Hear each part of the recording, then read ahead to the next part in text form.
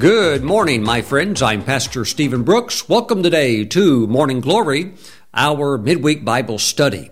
I'm so happy that you're here today. I want to invite you to grab your Bibles and meet me in Mark chapter 6.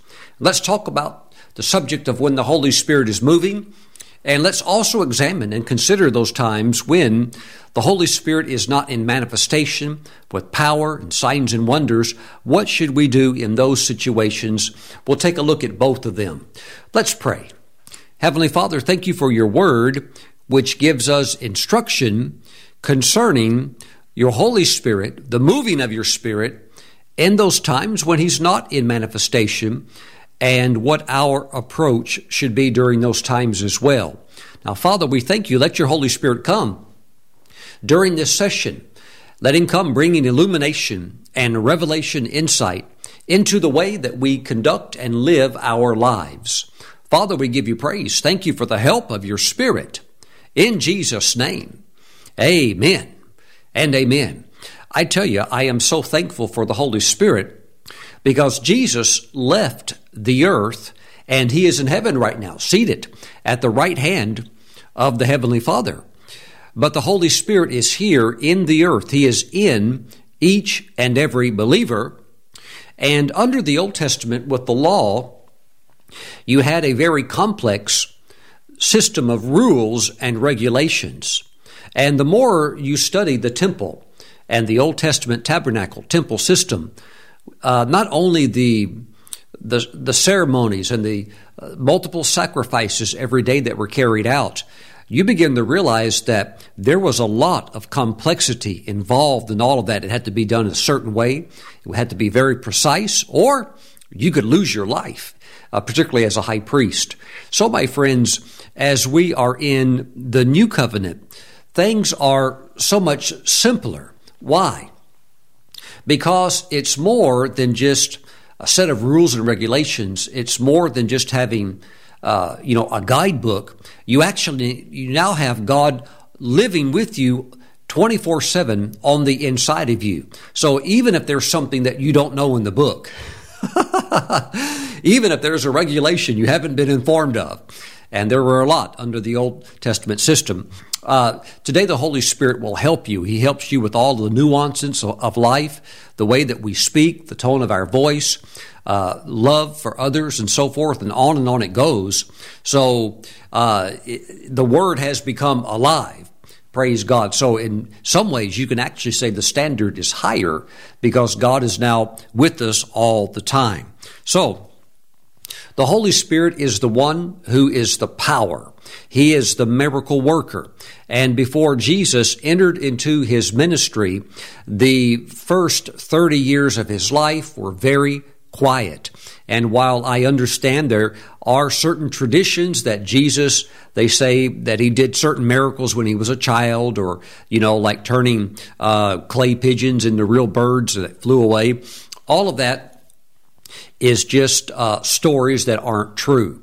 Jesus did not do one miracle until He was anointed with the Holy Spirit. So it is very important that we understand the Holy Spirit as believers because, again, He's in us all the time. This is not like Old Testament, you listen to the priest teach from the Torah, and you think, okay, I've got it. I'm doing good in that area, and so I'm making progress. Well, this is more than just, hearing, the teaching from the Word. This is God living with you 24/7, and we want to know how to please the Holy Spirit and how to work with the Holy Spirit, particularly when He's moving and also when He's not in manifestation.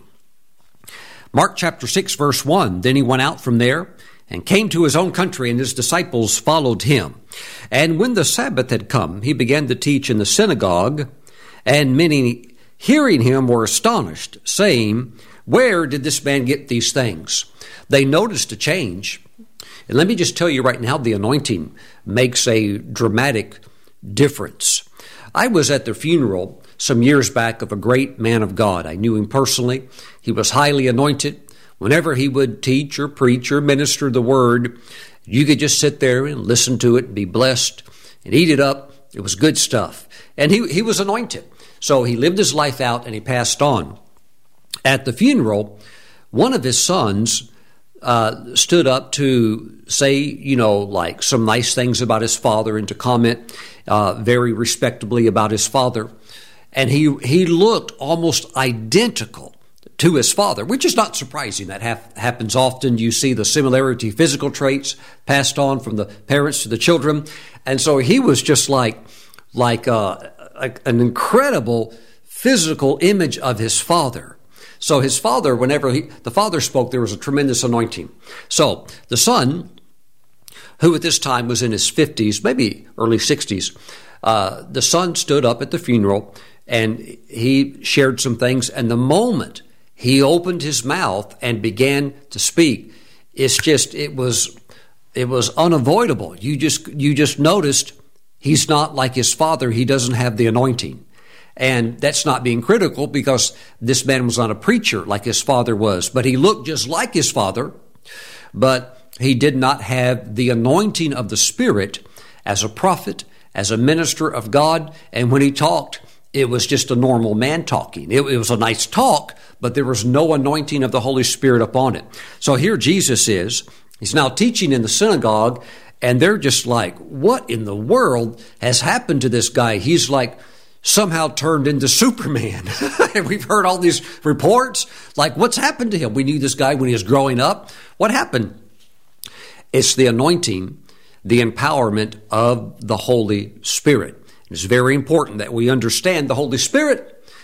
And there are the gifts of the Spirit, and the gifts basically are when the Spirit of God is in manifestation. Or we could say it like this: when the Holy Spirit's moving.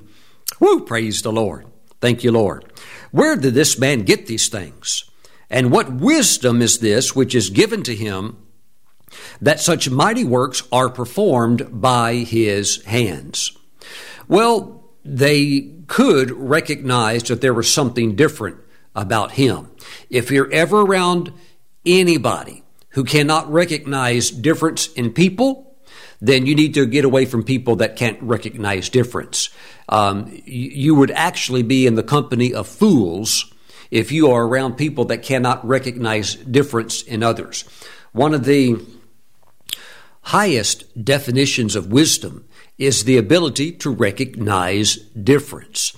And not only to recognize it, but to act upon it. In other words, everybody's different. You treat your spouse different than you treat other people. At least I hope you do. I hope you have enough wisdom to know that. Well, Pastor Stephen, I treat everybody the same. That's unbiblical. That's unbiblical. You don't treat your spouse just like another person. You don't treat your children just like you do all the other children that are out there in the world. And so there's also that ability to recognize an anointing, the power of God upon somebody's life, to identify those that have it, and to be able to respect that, and to be able to connect with that anointing. Praise the Lord. And so they could see at least that there was something radically different about Jesus, and that thing that they were seeing was power. That was the anointing of the Spirit upon him. But they did not respect or appreciate the vessel that the glory had been poured into. Now, we know that Jesus was and is God, but they certainly didn't believe that. And they could see that there was an anointing, but they did not receive that anointing because they were too familiar with who he was, previously knowing him as the local boy and so forth. And so there was a disconnect there. You never want to let anything cause a disconnect from a source of anointing, a source of God's Spirit moving that could cause a great blessing in your life. Don't let anything cause a disconnect in that area. Verse 3, is this not the carpenter, the son of Mary and brother of James, Joseph, Judas, and Simon? And are not his sisters here with us? So they were offended at him. And offense will just disconnect you from God's flow of power. And, all ministers have different personalities, different types. different ways of dressing, different ways of communicating and so forth. And it could be that the Holy Spirit is strong upon someone that maybe you don't like their hair, maybe you don't like their teeth, on and on it goes, or their pronunciation of words or whatever it might be. But you should at least be able to say to yourself, you know what, that is kind of an interesting hairstyle, but you know what, their hair is what it is. You can only control so many things. A lot of these things are just the way you're born, right? But even if you decide to dye your hair pink or blue or orange or whatever it might be, you should still have that wisdom to notice, oh, there's an anointing there. Ooh, praise God. But, they completely cut off that flow of anointing by disrespecting the Lord. They were offended at him. But Jesus said to them, a prophet is not without honor, except in his own country, among his own relatives, and in his own house. So he identifies himself as being a prophet, and he's there to bring a blessing. He's there to bring healing. He's there to bring the power of God that he's anointed with to the people. But in this case, they're not willing to receive him, and because he's the carrier of that anointing, they're also not willing to receive God's miracle power. Now, verse 5, it says, now he could do no mighty work there, except that he laid his hands on a few sick people and healed them. Now, sick people is a different category from those that would be in a different type of category, such as being blind or permanently paralyzed or having some type of very severe condition. This is not one of those situations. It says here that he could only lay his hands on a few sick people and healed them. So maybe there was somebody that had, like a migraine headache. They could get healed. Maybe there was somebody that had a little, little pain in their elbow. They got healed, but it was a very, very small number of people that got healed, and there was nothing major as far as very strong healings that took place. And I want to talk about this today because even this week, I heard somebody say that in Jesus's meetings, he healed everybody. Isn't that interesting that somebody would say something like that? Well, in Jesus's meetings, he healed everybody. Well, I'm sure that is a sincere statement, but it actually is sincerely wrong. You see right here in his own country that he could not heal them. And it doesn't say he wouldn't. In other words, it's not like Jesus said, well, you know what, my feelings are really hurt. And Uncle Bob, I see you there in the crowd. And Aunt Susie, I see you there in the crowd. And because all of you have, really been offended by me, I tell you what, I'm going to punish you and I'm not going to do any miracles here. I'm just going to do something small to tease you and aggravate you. But that's not what the Scripture says. It doesn't say that he decided not to do any great miracles there. It says he could do no mighty work there. He couldn't do it. He couldn't do it. Now, let me say this. The moving of the Holy Spirit, the manifestation of the Spirit, it's not something that Jesus could push a button and suddenly, here comes the Holy Spirit. Jesus, what do you need? I'm ready to do it. You want a miracle? Here we go. I mean, the Holy Spirit is not like, the Aladdin's lamp with the genie living on the inside. Just rub the lamp and out comes the genie. And here comes the Holy Spirit. Yeah, we need a new wish. You can't force or make him manifest. If we could, well, then we would run that probably, almost nonstop outside of having to get some food or sleep or, maybe go to the grocery store outside of that. Just run the Holy Spirit all the time. Let's have manifestations all the time. But it doesn't work like that, does it? So here's what we need to understand. If Jesus could not make the Holy Spirit just show up and start moving and so forth, then neither can we. We have to be aware of when the Holy Spirit is moving, but we also need to recognize those times he's not, and that we can't force him to do it. So we need to know how to behave in those situations as well. Now, he could do no mighty work there, except that he laid his hands on a few sick people and healed them, and he marveled. He was completely amazed, stunned, marveled because of their unbelief. Now, unbelief is not the only reason that people aren't healed, but sometimes it absolutely can be a primary factor of why some don't get healed. Perhaps their faith is at a very, very low level for healing.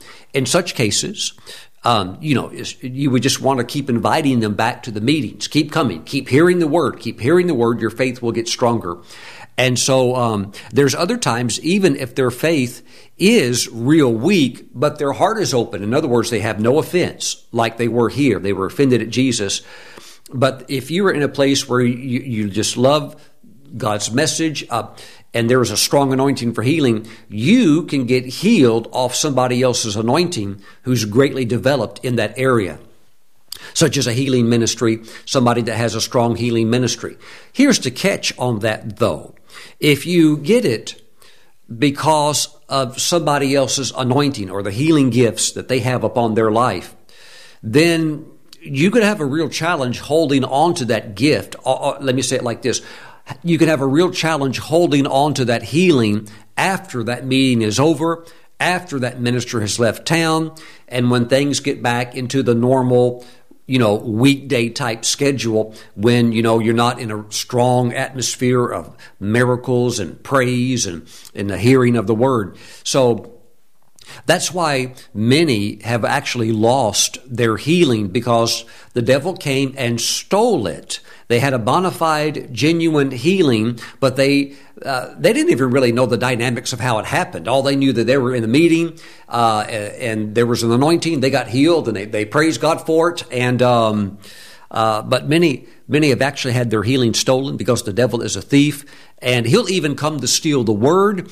Trust me, if he'll come to steal the word, we see that in the sower of the seed that fell on the 4 different types of soil. If he'll come to steal the seed, which is the word of God, if he'll try to steal the word of God, he'll try to certainly steal anything else, because healing is something that's valuable, it's something beautiful, something from God. So the enemy would try to steal that. And if you don't know how to defend your healing by defending it with faith in God's word, then the enemy can just come in there and take it, and next thing you know, you're back to square one. So, my friends, we need to have open hearts that are receptive to God, to His power, and to the moving of the Spirit. So it says, and he marveled because of their unbelief. And we certainly don't want unbelief, doubting God, doubting God's promises, doubting His word. We don't want that to be ever a factor in our lives. I would say unbelief and unforgiveness are the 2 biggest blockers that hinder people from receiving a miracle. Unbelief, in other words, they don't believe what the word says, what's in the covenant, what's in even the new covenant that we have, that healing is in that covenant. They don't believe that or don't know it. And others that may even be saved, they love Jesus, but they have an area where somebody's hurt them and they have unforgiveness, that also will short circuit the anointing. And that always needs to be dealt with very, very quickly. Praise the Lord. So here we see that the problem is unbelief. Praise God. So Jesus, ministering as a man. Now remember, He's still God, but that power of deity, He laid that down. He was not allowed to use it. If He would have tried, the devil would have said, that's cheating. You can't do that. In other words, Satan won the authority that he has as prince of the air, or the little God of this world. He won that by stealing it, defrauding or cheating Adam from it. But he got it. So once he had it, he had it. He wasn't going to give it back up, even though he got it illegally. So he's got it. And so Adam turned his authority over to Satan. So Satan took it from a man. And if it is going to be won back, if it's going to be taken back, it has to be taken back by a man. So Jesus is going to win this back as a man. So He laid that God power down. He laid that down. And everything he's doing, all the miracles, all the signs and wonders, all the gifts of the Spirit, he is doing all of that by the Holy Spirit moving upon him and moving through him. Praise God. And the Holy Spirit wants to move through you as well. Praise the Lord. Now, I want to come back to this story in just a moment, but let's go next to the Gospel of John. We're going to go to the Gospel of John chapter 5, and let's talk about the story at the Pool of Bethesda. And that's actually one of my favorite places to go in Jerusalem, and it's very close to the Church of St. Anne's. And you can go into St. Anne's Church, and everybody is allowed, if you have a tour group, you're allowed to go in there for a few moments. Everybody's allowed to sing at least 2 songs. They won't let you sing more than that because there's always others wanting to come in and sing. We always usually go in and sing a couple of gospel songs, worship songs together, and then we go out. But the acoustics in St. Anne's Church are so good that even if you're not an opera singer, it'll almost make you sound like one. Praise the Lord. But let's jump over now to the Pool of Bethesda, John chapter 5, verse 1. After this, there was a feast of the Jews, and Jesus went up to Jerusalem. Now there is in Jerusalem by the sheep gate a pool, which is called in Hebrew Bethesda, having 5 porches. Bethesda means house of mercy. And these 5 pools, this pool and these 5 porches were doubted for quite a long time by those of critical think who would look at the scriptures and say, well, this has never really been found or discovered, and so we don't even know if this is true. Well, of course, the Bible is so accurate and so true, and as archaeological excavations advanced in the 1800s, they eventually found this place, and there are 2 mikvahs there, 2 ritual areas of purification through water, and everything recorded here in Scripture, this place has been found and very clearly identified, and it's actually a very large area, and something significant is going to take place here. But again, I think in this story is something that many just skip over and don't realize the way that God works so often, and we're going to talk about that. Now, this is the Pool of Bethesda, verse 3. In these lay a great multitude of sick people. I think it might be even helpful to take your pen, take a highlighter also, and underline the 2 words, great multitude. When you go there and stand at the Pool of Bethesda and you look around at it in modern times and you see the size of it, you quickly realize, wow, there were a lot of sick people here, just like John, the gospel writer, said. There could have easily have been hundreds, I don't know, maybe 1,000, literally, sick people. There's a lot of room and there's a lot of sick people. So it says it says, in these lay a great multitude of sick people.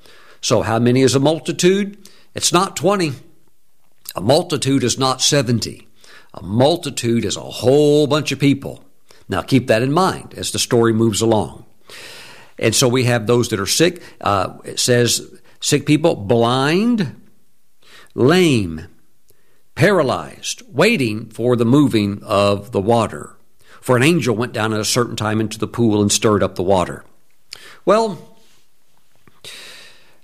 I was in a church about 30 years ago, a good church, but a church that was, maybe I could call it super tame.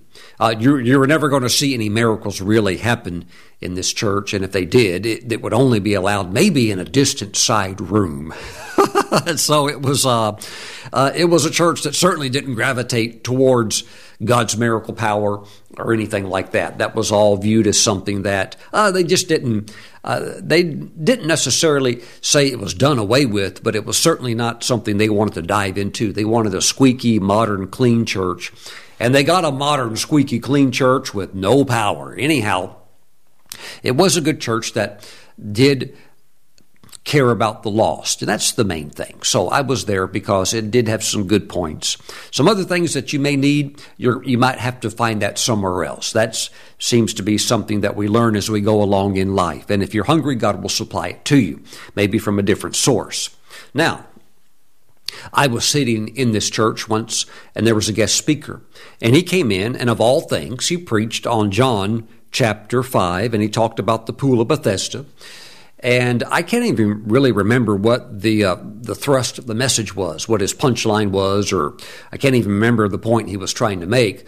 All I remember is that when he got to verse 4 and he read it, for an angel went down at a certain time into the pool and stirred up the water. He read it and he looked up at the congregation and he said, I don't even think this should be in the Bible. I have no understanding of this scripture, and I don't even think this should be in the Bible. And I just thought, well, I don't think you should be in here preaching. You probably don't even know what you're doing. It's just there are people that have such a difficult time with miracles or anything supernatural, as if there's some reason that they can understand it, then we'll receive it.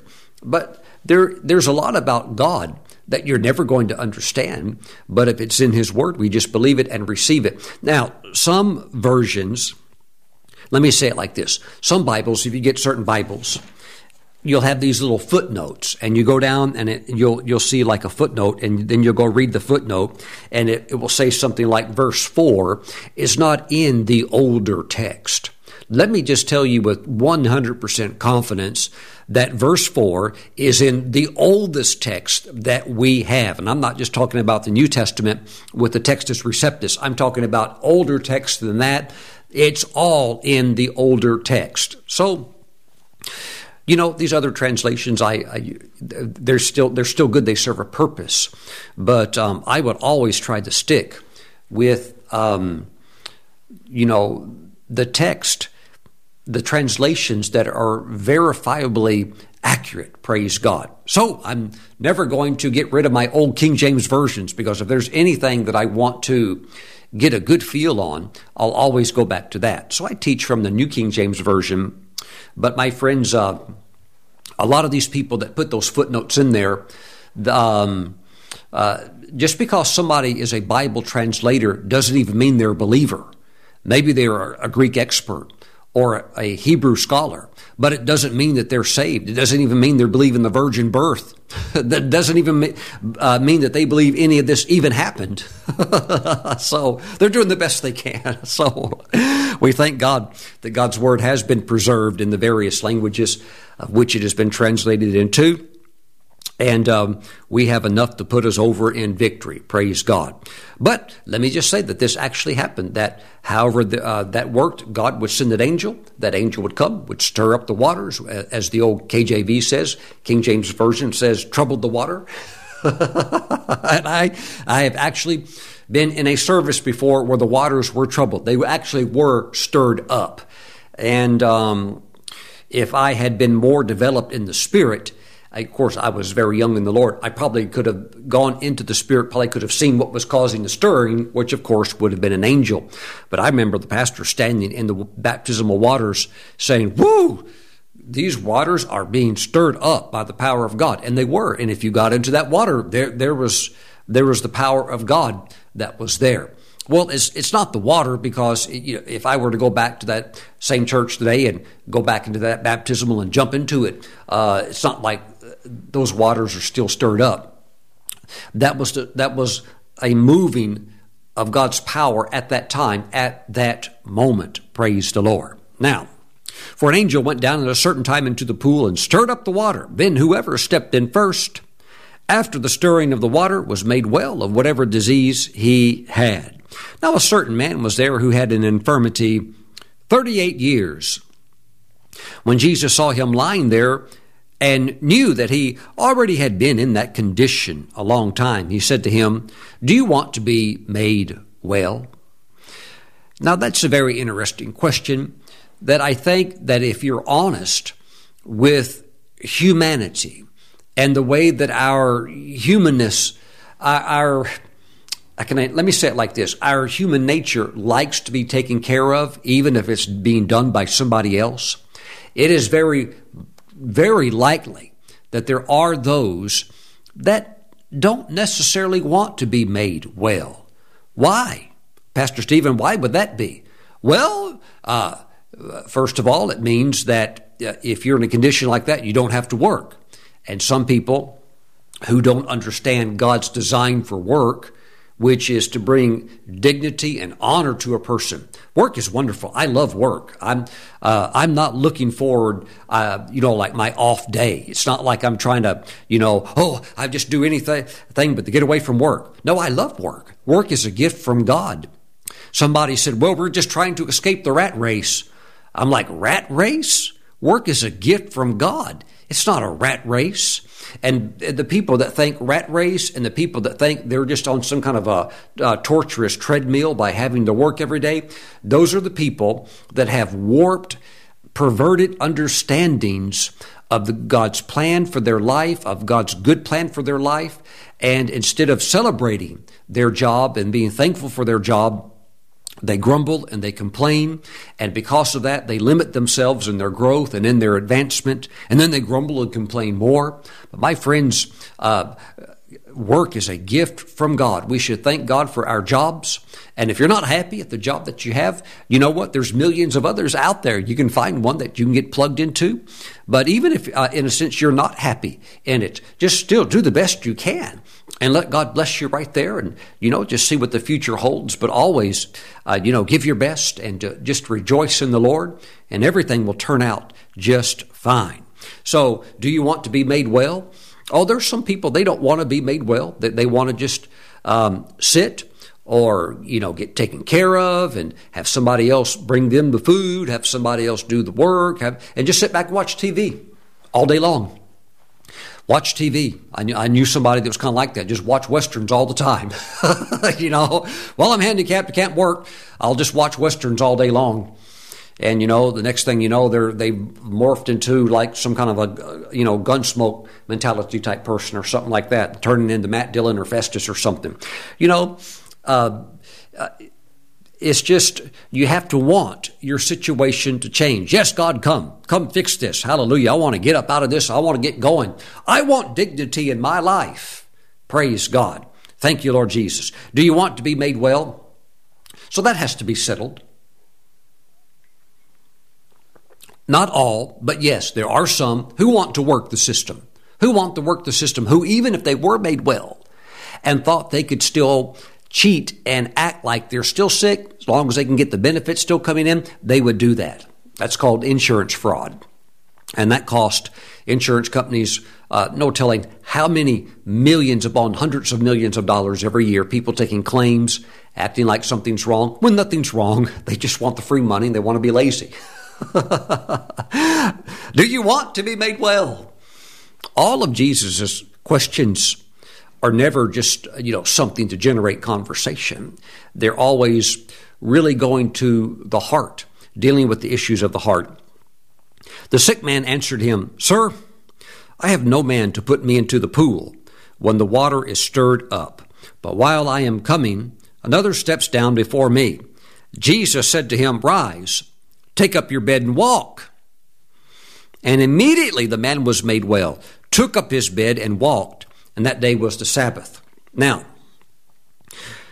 keep in mind that there's a great multitude there, and he just got healed. Now, look at verse 13. But the one who was healed did not know who it was, for Jesus had withdrawn, a multitude being in that place. Now, watch this. I've had people. I've had one doctor say it to me. I've had another person say it to me that was a professor at a university. I've had very brilliant, smart people from other fields of life say this to me. I've had ministers say this to me, and here's what they've said. They have said, now, Stephen, if divine healing is for today, then why don't you just go to the hospital and heal everybody, clear the whole place out, get them all healed, and prove that it is for today by doing that, and then we'll believe. And then they'll feel so proud about themselves after they have said it. Because you see the smug look. Oh, we've got him now. Because when Jesus ministered, he wiped them all out with healing. He just destroyed sickness everywhere. Everybody was healed. Ooh. And if you were in Jesus' meeting, everybody was healed all the time, always, always. And they feel so smug. Yes. If you really believe that, Stephen, then prove it to us. Go to the hospital right now. Heal them all. Then we'll believe. And you just think, Lord, we have to do a lot more teaching. Praise the Lord. Okay, so Pool of Bethesda. There's a multitude of sick people there. Not 20 people, not 50. Hundreds, at least. Thousands. It wouldn't surprise me. There's plenty of room for 1,000 sick people there easily. Just lay them all out, just sit around, catch some shade. Plenty of room for 1,000 or more to be there. And watch this. Only one got healed. Now Jesus. Now, if this is real, you need to go out there and heal them all. I'm here to say, on the authority of Scripture, it does not work like that. And it's not going to work like that in your life either. Praise the Lord. Well, now, Pastor Stephen, the reason that Jesus did miracles, now we don't need them today. The only reason that he did them was to prove his deity and to prove that he was God. Well, if that was the reason he did it, then he was a failure at Nazareth and he wasn't God at Nazareth. These are just things that we need to think about. When the Spirit is moving and when he's not moving. Praise God. There is an element of God's sovereignty. There's this element of God that I still don't understand why he does certain things the way he does. And he'll just sometimes move. The Spirit will manifest when you're not even thinking about it. One time I was with my wife. It was late at night and we're putting the two children to bed, Matthew and Jennifer. And as we're there kind of all together, just talking, and actually we're having a fun time. We were laughing and things like that. The kids were young. They were, like 10 years old, 10 and 9. And we were all like laughing together. And suddenly the Holy Spirit fell on me. And I started prophesying. And they were still laughing. They didn't quite realize what was going on. And they were like, well, what are you doing? It's the Holy Spirit's moving through me, and I'm prophesying, and I just started calling out things. I started speaking into their lives what God was showing me about them, and it was beautiful, beautiful things that edified them and built them up, and absolutely fascinating. But I didn't push a button and make that happen. And I certainly didn't think it was going to happen at bedtime. That's just the sovereignty of God. You don't always know when something like this is going to happen. You can't control that.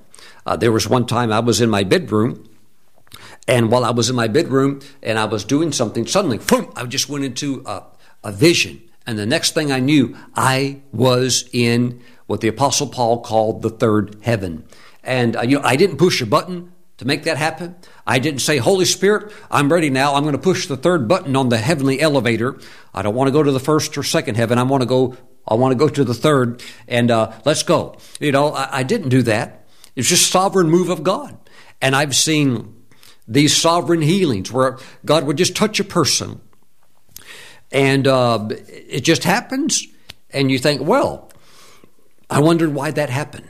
I wonder why the angel stirred the water.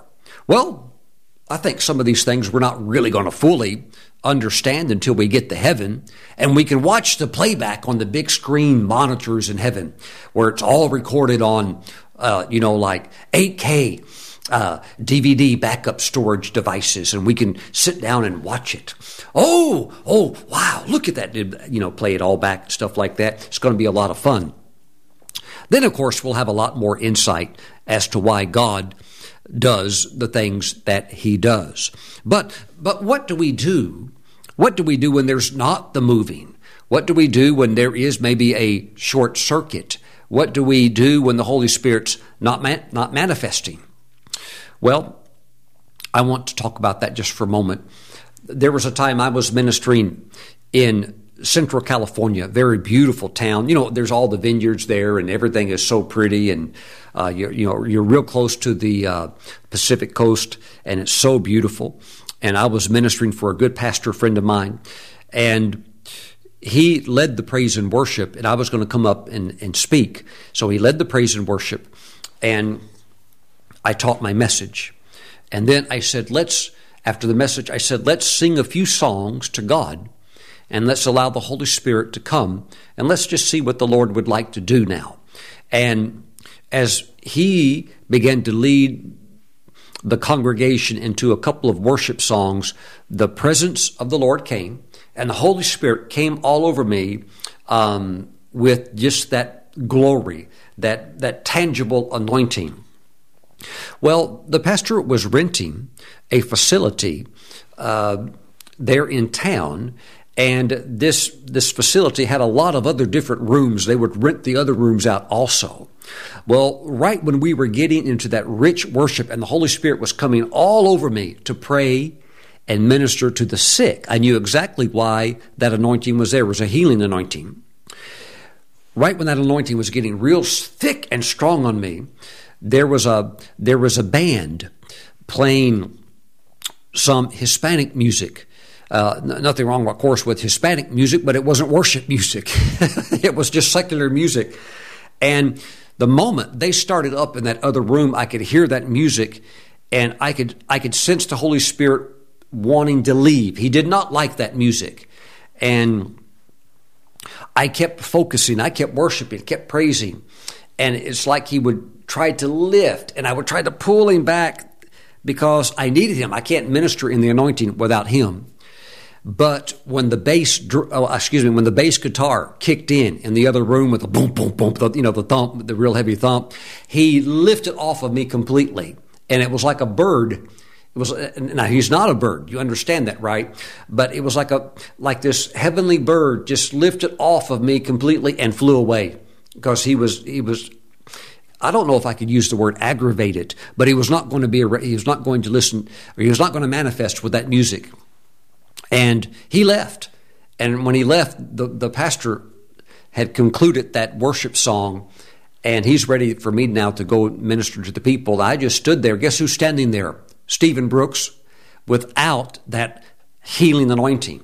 So I knew exactly what to do, because, in ministry, you can't just be one-dimensional. I do know some ministers, and I wouldn't say like we're friends, but because I don't really want to be buddy-buddy with people that, I don't know, how can I say, don't even know what they're doing in this area of not honoring God's word. But I do know some ministers that do have an anointing. They can minister in the anointing. But if that anointing is ever not in manifestation, they don't know what to do. They don't know what to do. And I've seen them when they don't know what to do. And you know what they do? They start to kind of like create something that is just in the flesh. And it's just something that you should never get into. I've seen it happen a lot with prophets, because with a true prophetic ministry, what do the people want you to do? They're going to want you to prophesy. And you can preach a really good message, and they're going to enjoy the message, but they're like, we want you to flow in the gift of prophecy. We want you to begin to call things out by word of knowledge, and we want you to move in the Spirit. But what if the Spirit doesn't want to move? Maybe the music, maybe something else. Maybe there's somebody there that's there's something going on and the Holy Spirit doesn't like it. For whatever reason, he's not manifesting. Or maybe everything is fine and it's the way that it should be, and he's still not manifesting. What do? Well, you certainly should never fabricate something. Oh, I feel God. I feel a breeze in here. How many of you felt that? Now, and then you got people under compulsion and pressure. Well, I guess I felt something too. Yeah. And then you start stirring something up. It's all in the flesh. And anything produced in that is not going to last. It's not going to happen. But the main thing is that God's not in it. There's no power in it. There's no power in it. And it's not going to change anything for good. It could change something for worse, or maybe somebody that's really spiritually ignorant opens themselves up to, whatever, and then they ended up receiving a, deceiving spirit or false spirit or something like that. And that can happen also to the minister if they persist in pushing into areas of trying to make something happen when the Holy Spirit's not moving. They can get into some yucky stuff. And in the higher levels of ministry, you don't really see that very much because you have people that can see through that. But that's just something that you want to be careful with in your own life. As much as you want God to move, if He's not moving, He's not moving. Well, let's turn the music up louder. Blast the speakers. Get more emotional. Well, you do all of that, but that's going to end up draining you, and you just want to stay in the life of God. Praise the Lord. Glory to God. And you'll be happy, and you'll see the real results when they do come. I do think we are in an era right now in the Western church where there is a lot of brass. Remember after King Solomon, he died, and then there was a split in the kingdom. And so you have his son, who is now the king, but a foreign nation comes and puts great pressure upon the nation of Israel. And the king, he gives away all of the golden shields. And so in order to replace them, the shields that were made of pure gold, he has replicated new shields, but they're made of brass. And you can shine brass up real shiny, make it look real bright. And in some conditions or lighting effects, it almost looks like gold. How do you know it's not? And the value there's a great difference in value in gold and in solid brass. Tremendous difference in value. But in ministry today, particularly in the Western church, things can be hyped up and whooped up with so much stuff. But if you ever stand back and ask yourself, where's the gold at? How come there's no miracles? How come we have all of this phenomenal, maybe even excellence in ministry with the look? Everything looks just right. And the shiny brass is, the music's dialed in, and everything's the way, got all these special effects with, the screens and all. And that's all cool. Nothing wrong with that. But you stop and you ask yourself, how come there's no miracles happening? How come there's no miracles? How come there is no strong moving of the Spirit that goes beyond the presence of the Lord? Now, the presence of the Lord is wonderful, but that's not that. See, you have the menorah, you have the golden lampstand, you have the center shaft. The center shaft represents the Spirit of the Lord. And wherever the Lord's Spirit is, there's the presence of the Lord. But if you want the Spirit of might to come into the meeting, which brings miracles and these powerful moves of the Spirit, then you have to go past the presence of the Lord and get into the power manifestations of the Spirit. And that's where the gold is at. And you have a lot of ministers in America that are just happy with brass. But we should not settle for that. Praise God. I want the glory. I want the golden glory. Praise the Lord. And my friends, we should set ourselves to seek God for the genuine. Can you say amen? Well, what happens though, even in situations when, let's say, even the golden glory is not manifesting and everything's fine, there's nothing wrong anywhere, it's just the miracles aren't happening. What should we do? Well, we should do what these people should have done. Let's go back, for example, to Mark chapter 6. Mark chapter 6. Now, he could do no mighty work there except that he laid his hands on a few sick people and healed them. He's dealing with all Jewish people. All of the Jewish people had a covenant, and in that covenant were certain rights, privileges, and benefits that belonged to them, whether a prophet prayed for them or not. And so, if there's a prophet with an anointing, an apostle with an anointing, and the Spirit's moving, that's great. But if not, you can always use your faith. And that's what you need to always have an understanding of, that should not the Spirit move, you still stand in faith on God's Word. When the Holy Spirit lifted off of me that time in California, and I'm standing there with all these people, I'd already asked them to line up so I could pray for them. And they're all standing there. What did I do? Did I say, well, I can't pray for you now, I don't have an anointing? No, I didn't do that. And I didn't say, the power's all over me, I can feel it, get ready. I didn't do that either. I didn't try to go down the line pushing people down like, yeah, here, take it. And, push them real hard so it could look like something's happening. I didn't do that. I just said, line up. When I lay my hands on you, I want you by faith to receive. I want you to use your faith. I'm going to pray the prayer of faith. I want you to receive God's healing power. Why? It's already in the covenant. It already belongs to you. So let's work together for it to contact your life. And you know what? People were healed in that service. Praise God. Amen. Without even the gifts of the Holy Spirit manifest, because people just took it by faith. Took it by faith. And that's really what these people should have done also. Now, Jesus gave us the ministry gifts, the ministry office gifts of apostle, prophet, evangelist, pastor, teacher. And with those ministry offices come supernatural equipment to minister to the people. And that includes the 9 gifts or manifestations of the Holy Spirit. We have the word of wisdom, the word of knowledge. We have special faith, gifts of healings, working of miracles, prophecy, discerning of spirits, tongues, and interpretation of different kinds of tongues. Praise the Lord. So my friends, we need to be open to all of these things, to the moving of the Spirit. But there's other times you just go by faith. Why? Because it's in the covenant. And if it's in the covenant and it rightfully belongs to you, you have a right to take it by faith. You don't need to wait for somebody to pray for you. Well, I need somebody super anointed to pray for me.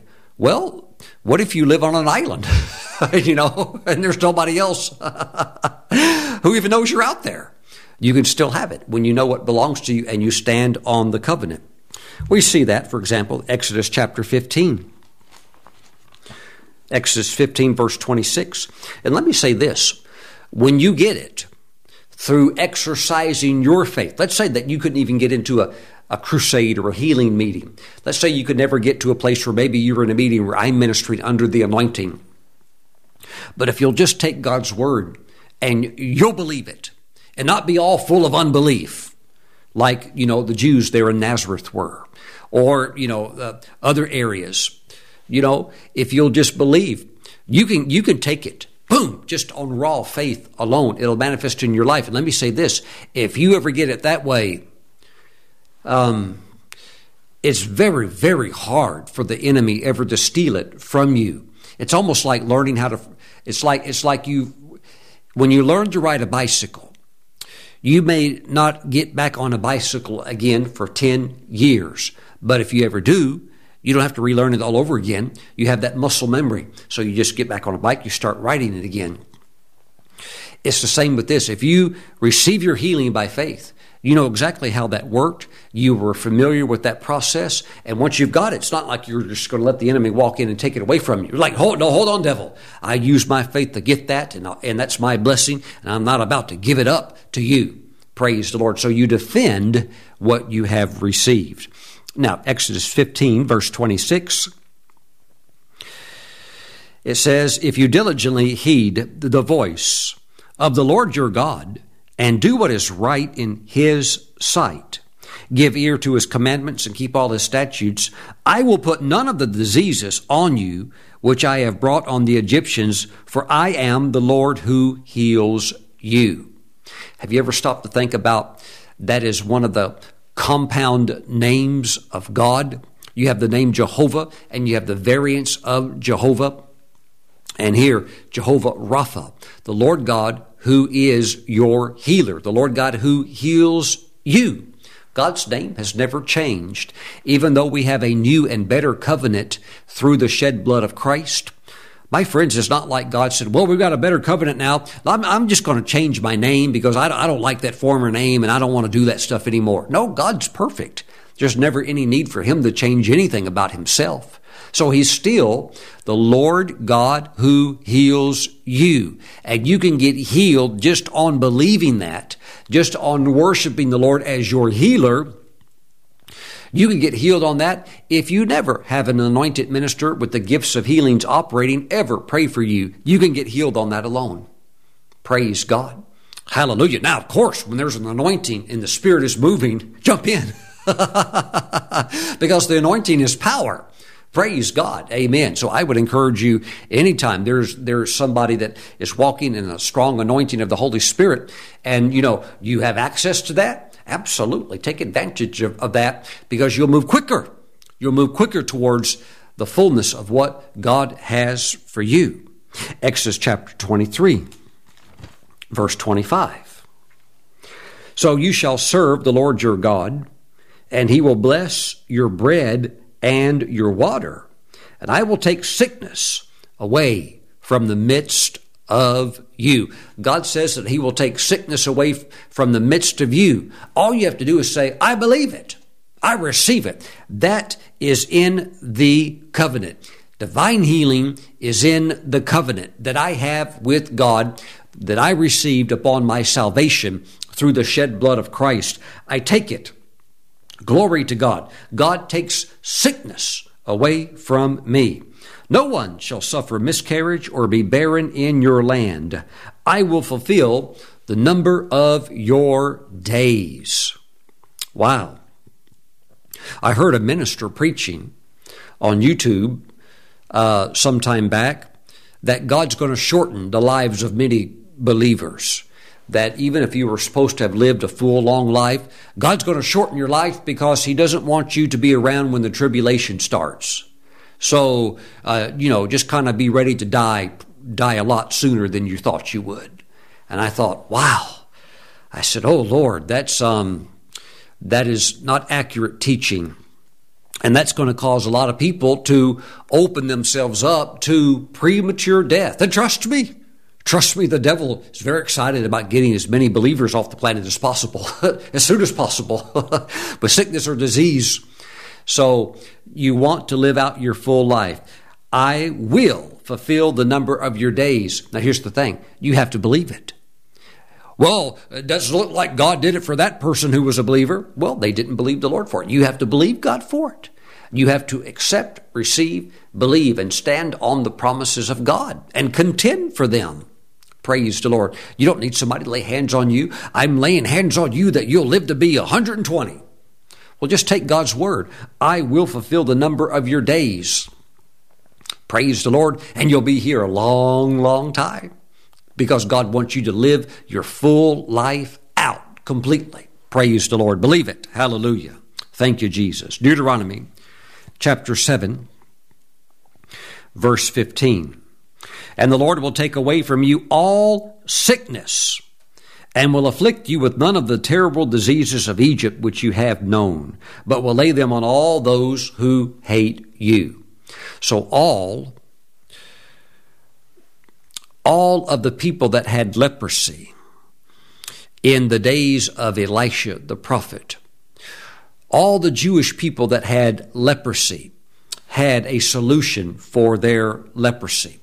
And it was the covenant promises that God made to the Jewish people. And there is healing that was available for them, but they didn't believe it. But guess who did?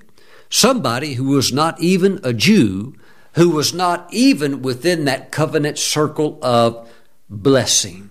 And his name was Naaman. He was a general over the army from Syria. Yet he heard about God's healing power. And although he was outside of the covenant, he got his miracle of healing on faith alone. Praise God.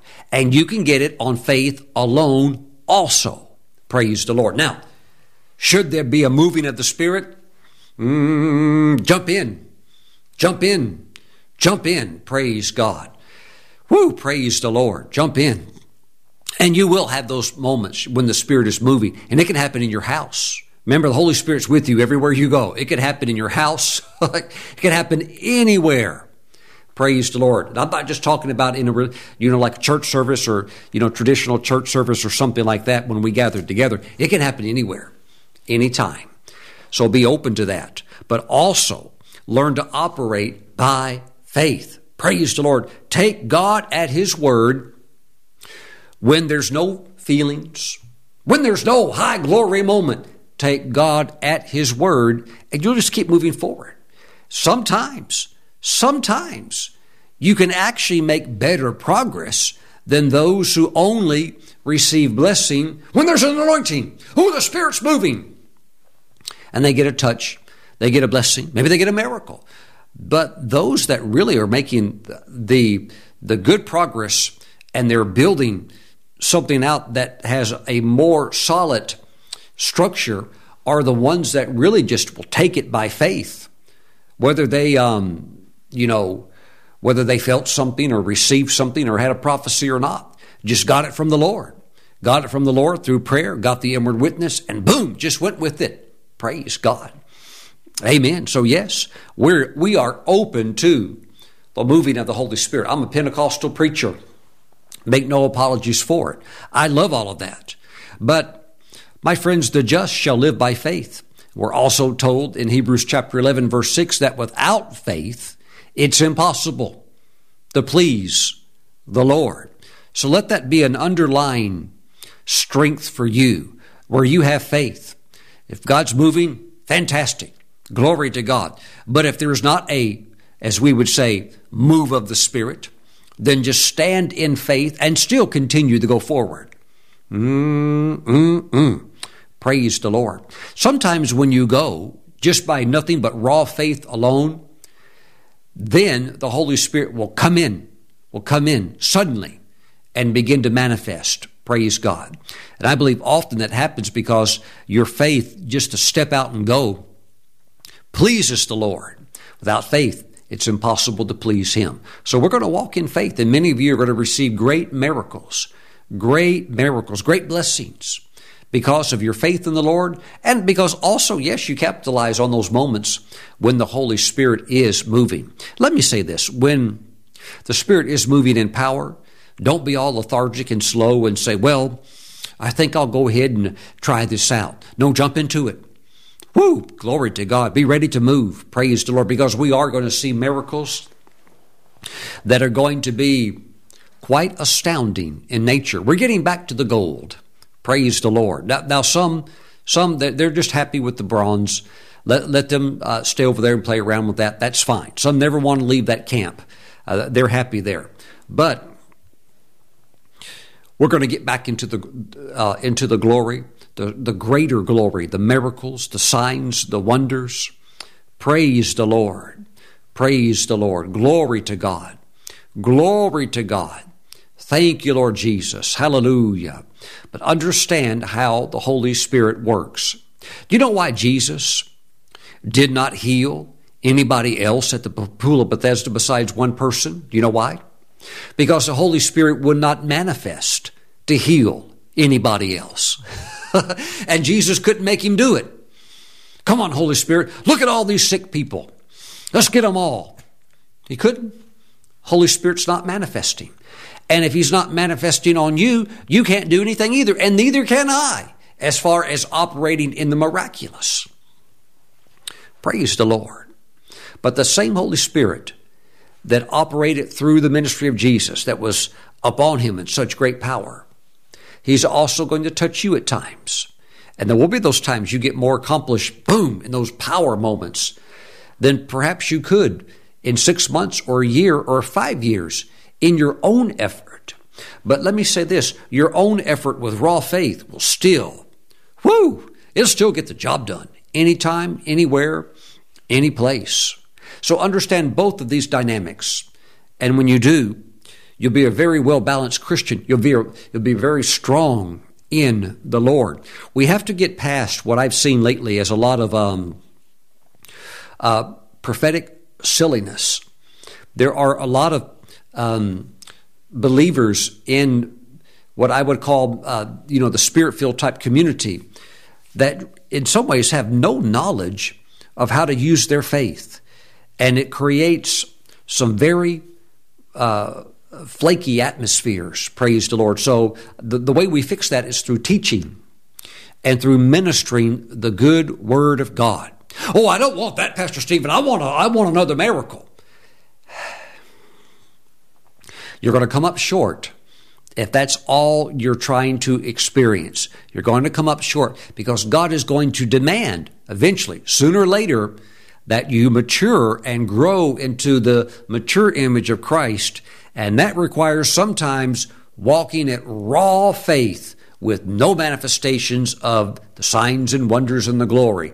You go by raw faith alone in God's Word, what God's Word said. And you'll see, wow, that'll put you over. We have to have this right balance. Praise the Lord. Glory to God. Let me pray for you. Heavenly Father, I thank you that your people are walking in the knowledge of your Word and of your ways, which are in agreement with each other and they harmonize. And I pray, Father, if there's any frustration on their behalf because maybe something's not happening like the way that they want it to, that perhaps it's because you are desiring them to keep moving forward, but to do so by faith and not necessarily to wait for a miracle. Father, we thank you. We give you praise and glory. Father, we thank you that we're going to see the great miracles. And in many ways, Father, miracles are still happening all over the place all the time. But we're going to come into just greater manifestation of them. And so we just thank you for this. We prepare our hearts for it. We give you all of the praise and the glory. Thank you, Lord God. And God's working right now. Praise the Lord. Somebody's being healed of a heart condition right now. And there's a person being healed of asthma right now. It's a breathing condition. You're being healed of asthma. And somebody, it's like you have bronchitis. And I just release the healing anointing of Jesus into your lungs and for those that need the heart, into the heart now in Jesus' name. Receive that healing anointing and breathe and breathe. It's like you've been living life sucking air through a straw and you're being healed right now by the power of God. Praise the Lord. Well, God, we give you praise in Jesus' name. And somebody, you've had very poor circulation, and this has affected you down in your toes, and you hardly feel anything in your toes, but warmth and blood are flowing into your toes now, and God's healing your circulatory system. But on this one, you need to work with the Holy Spirit, and you need to also be careful about how you're treating your body. And the Lord wants you to begin to honor the temple that He's given you and to take care of it, so that this doesn't happen again. But He's healing you right now. Receive that. That circulatory system is being healed in Jesus' name. Father, we give you praise. Praise the Lord. Hallelujah. Now, let's talk about the greatest miracle of all. It's the miracle of salvation. When God takes a sinner, a person who has a spirit that is dead unto Him, that is in the world, but is separated from God. And God takes that person as they call upon Him for salvation and moves them from a place of spiritual death into spiritual life. It's the greatest miracle of all. And if you're watching today and you have never experienced this miracle, right now can be your moment where you experience the miracle power of God that is known in Scripture as being born again, the new birth experience. If you would like to receive God's miracle blessing of salvation, then right now pray this prayer after me. Say, Jesus, come into my heart. I repent of all of my sins, and I turn to you now. Save me, Jesus. Wash me clean with your precious blood of all of my sins. I give my life to you. Write my name in your book of life. Thank you, Jesus, for saving me now. I take you as my Lord and Savior. Thank you, Jesus. Amen. Hallelujah. And with that prayer, you have passed from spiritual death into spiritual life. Welcome to the family of God. Praise the Lord. We're going to take Holy Communion. Let's grab some grape juice and some unleavened bread. Praise the Lord. Glory to God. Praise the Lord. The Holy Spirit is still moving. Hallelujah. Let's pray over the bread and the juice. Father, we thank you for the bread, the juice. We consecrate it and set it apart as holy through this prayer. We thank you, Father, this is now the flesh and the blood of Jesus. We praise you, O God, as we receive the body of Jesus. Father, we thank you that we have a covenant package of redemptive blessings. And so we just take them by faith. We're not waiting for somebody to pray for us. We're not waiting for your Spirit to move or to trouble or an angel to trouble the water. We take it by faith. Right where we sit or right where we lie or right where we stand, we take it by faith. Hallelujah. Thank you, Father. And we live our lives by faith, and we thank you for the divine intervention of your Spirit when He moves. So, Father, we receive what we need on the table of provision from the new covenant of all the blessings we receive. We thank you. In Jesus' name we pray. Amen. Let's receive the body of Jesus.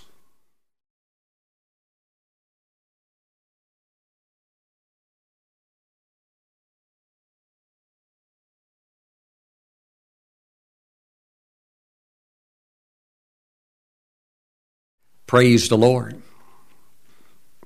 Glory to God. I know that we can have a role of inviting the Holy Spirit to move. I know that we can create an atmosphere where, yes, He's going to come in and He's going to do what He wants to do.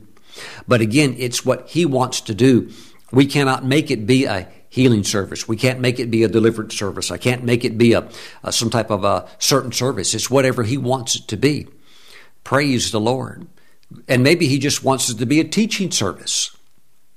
Maybe He just wants it to be a praise service. Hallelujah.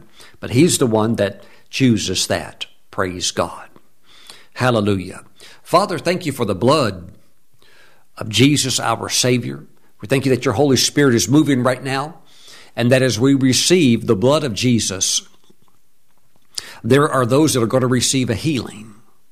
Now, Father, we ask that you would forgive us of any sin that we've committed. We confess it, and let your blood wash it away. Father, the blood of Jesus. And we thank you, O God, that if anybody has sinned against us, we forgive them absolutely and completely. And we bless them and we go on. We bless them and we go on. We thank you that your healing anointing is flowing, and we now receive the blood of Jesus. Father, in Christ's name, we pray, amen. Let's receive.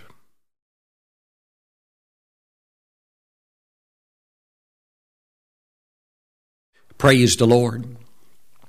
Somebody is being healed of a sports injury right now.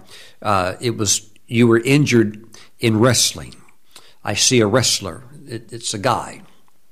You're being healed of a wrestling injury right now. Receive the anointing of Jesus going right through the camera, coming right to where you're at right now. You may even be listening by one of our podcasts. It's coming through. Receive it right now, whether it's visual or audio, but it's coming. The anointing's flowing. Receive it in Jesus' name. Somebody's being healed of a stomach condition, and it's like Pepto-Bismol is being poured into your stomach, and that problem with your stomach's being healed. It's like a heavenly Pepto-Bismol. You know what I'm talking about, that pink flavored stuff that you drink if your stomach's ever upset. That's being put into you right now. It's not real Pepto-Bismol. It's like a heavenly version, which is the best version. You're being healed. Receive the healing that your stomach needs in Jesus' name. Praise the Lord. Going back to the heart thing. It's a weak heart. Sometimes it flutters, it palpitates irregular heartbeat. Be healed in the name of Jesus. This one is a creative miracle. The heart thing is more of a, I would call it not even so much a healing as a miracle. Take your miracle. It's a miracle of healing. Take it now. A new heart. Take your new heart now in Jesus' name. Praise the Lord. See, the Spirit's moving right now. We can move into this when the Spirit's moving. Praise God. Father, we thank you. There are those that desire to see in the spirit realm. That would be the gift of discerning of spirits in manifestation. Anytime you have a vision, whether it's an open vision, spiritual vision, or trance, there's three types of visions. Anytime you have a visionary experience, that is the gift of discerning of spirits that is in operation. If you would like that, lift up your hands. Receive in Jesus' name. And also discerning of spirits through smell. That's taking place right now. Receive. I release that gift, that anointing. Receive in Jesus' name. To see, to smell in the Spirit. And yes, Jesus operated in all of these gifts, all of these anointings. Praise God. Father, we thank you. We know He did because the 7 spirits of the Lord were upon Him, according to Isaiah chapter 11, verses 1 through 3. Father, thank you for the anointing of your Spirit. I want to pray for those that would like to receive the spirit of wisdom. Will you begin to make right choices? And you no longer make these self-imploding, self-destructive choices where maybe something's going good for a while, then you make some kind of a crazy mistake and it causes tremendous setback, and you make these blunderous mistakes. I call complete termination to that. It'll never happen to you again. If you would like to receive the spirit of wisdom, lift your hands. Father, let your Holy Spirit touch your people with the oil of the Spirit of wisdom. We thank you. Good choices, wise choices, governed by wisdom of your principles, of your teachings, O God. Father, we thank you for wisdom, the oil of wisdom. Thank you, Father God, for solid, correct choices, one after another, after another. Thank you, Father, for that Joshua anointing, winning a battle after battle after battle, victory after victory after victory. We thank you, Father, in Jesus' name. Praise the Lord. Glory to God. Hallelujah. Praise God. So I see the rainbow right now. The rainbow represents covenant, and the rainbow also represents the 7 spirits of the Lord together in the various colors that each color would represent one of the 7 attributes of the Holy Spirit. So I see that God is a covenant-keeping God, and if you will trust Him and tie into the covenant promises that belong to you, you'll be making progress every single day. Praise the Lord. Praise the Lord. Hallelujah. I want to wait on the Lord just for a moment. There's something else. Praise God. Father, we give you praise. Somebody is watching me. You're having real trouble sleeping. You're having trouble sleeping. You can't fall off to sleep. And if you do, it doesn't last very long. You're not getting to sleep, and it's becoming very difficult to live your life. And that's no fun when you're tired. That's an awful state to be in. Then you don't have that luxury to try to catch it up somewhere.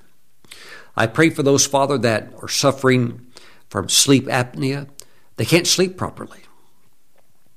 I release the peace of God into your life, the healing anointing of rest and sleep in Jesus' name. Receive. Now take it by faith.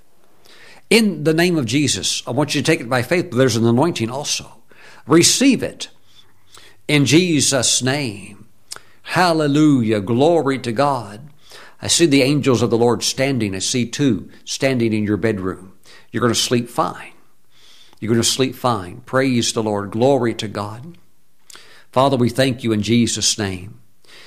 And make sure you also cast all of your care over on the Lord, because He cares for you, doesn't want you to be worried. Praise God. Doesn't want you to be worried about anything. Praise the Lord. I know that there are those that would try to justify it, but I need to let you know from God's viewpoint, worry is a sin. It is a sin. And we are told not to worry. We are told to cast it over on the Lord. It's not something like, God's maybe trying to just suggest a good idea. It's a commandment.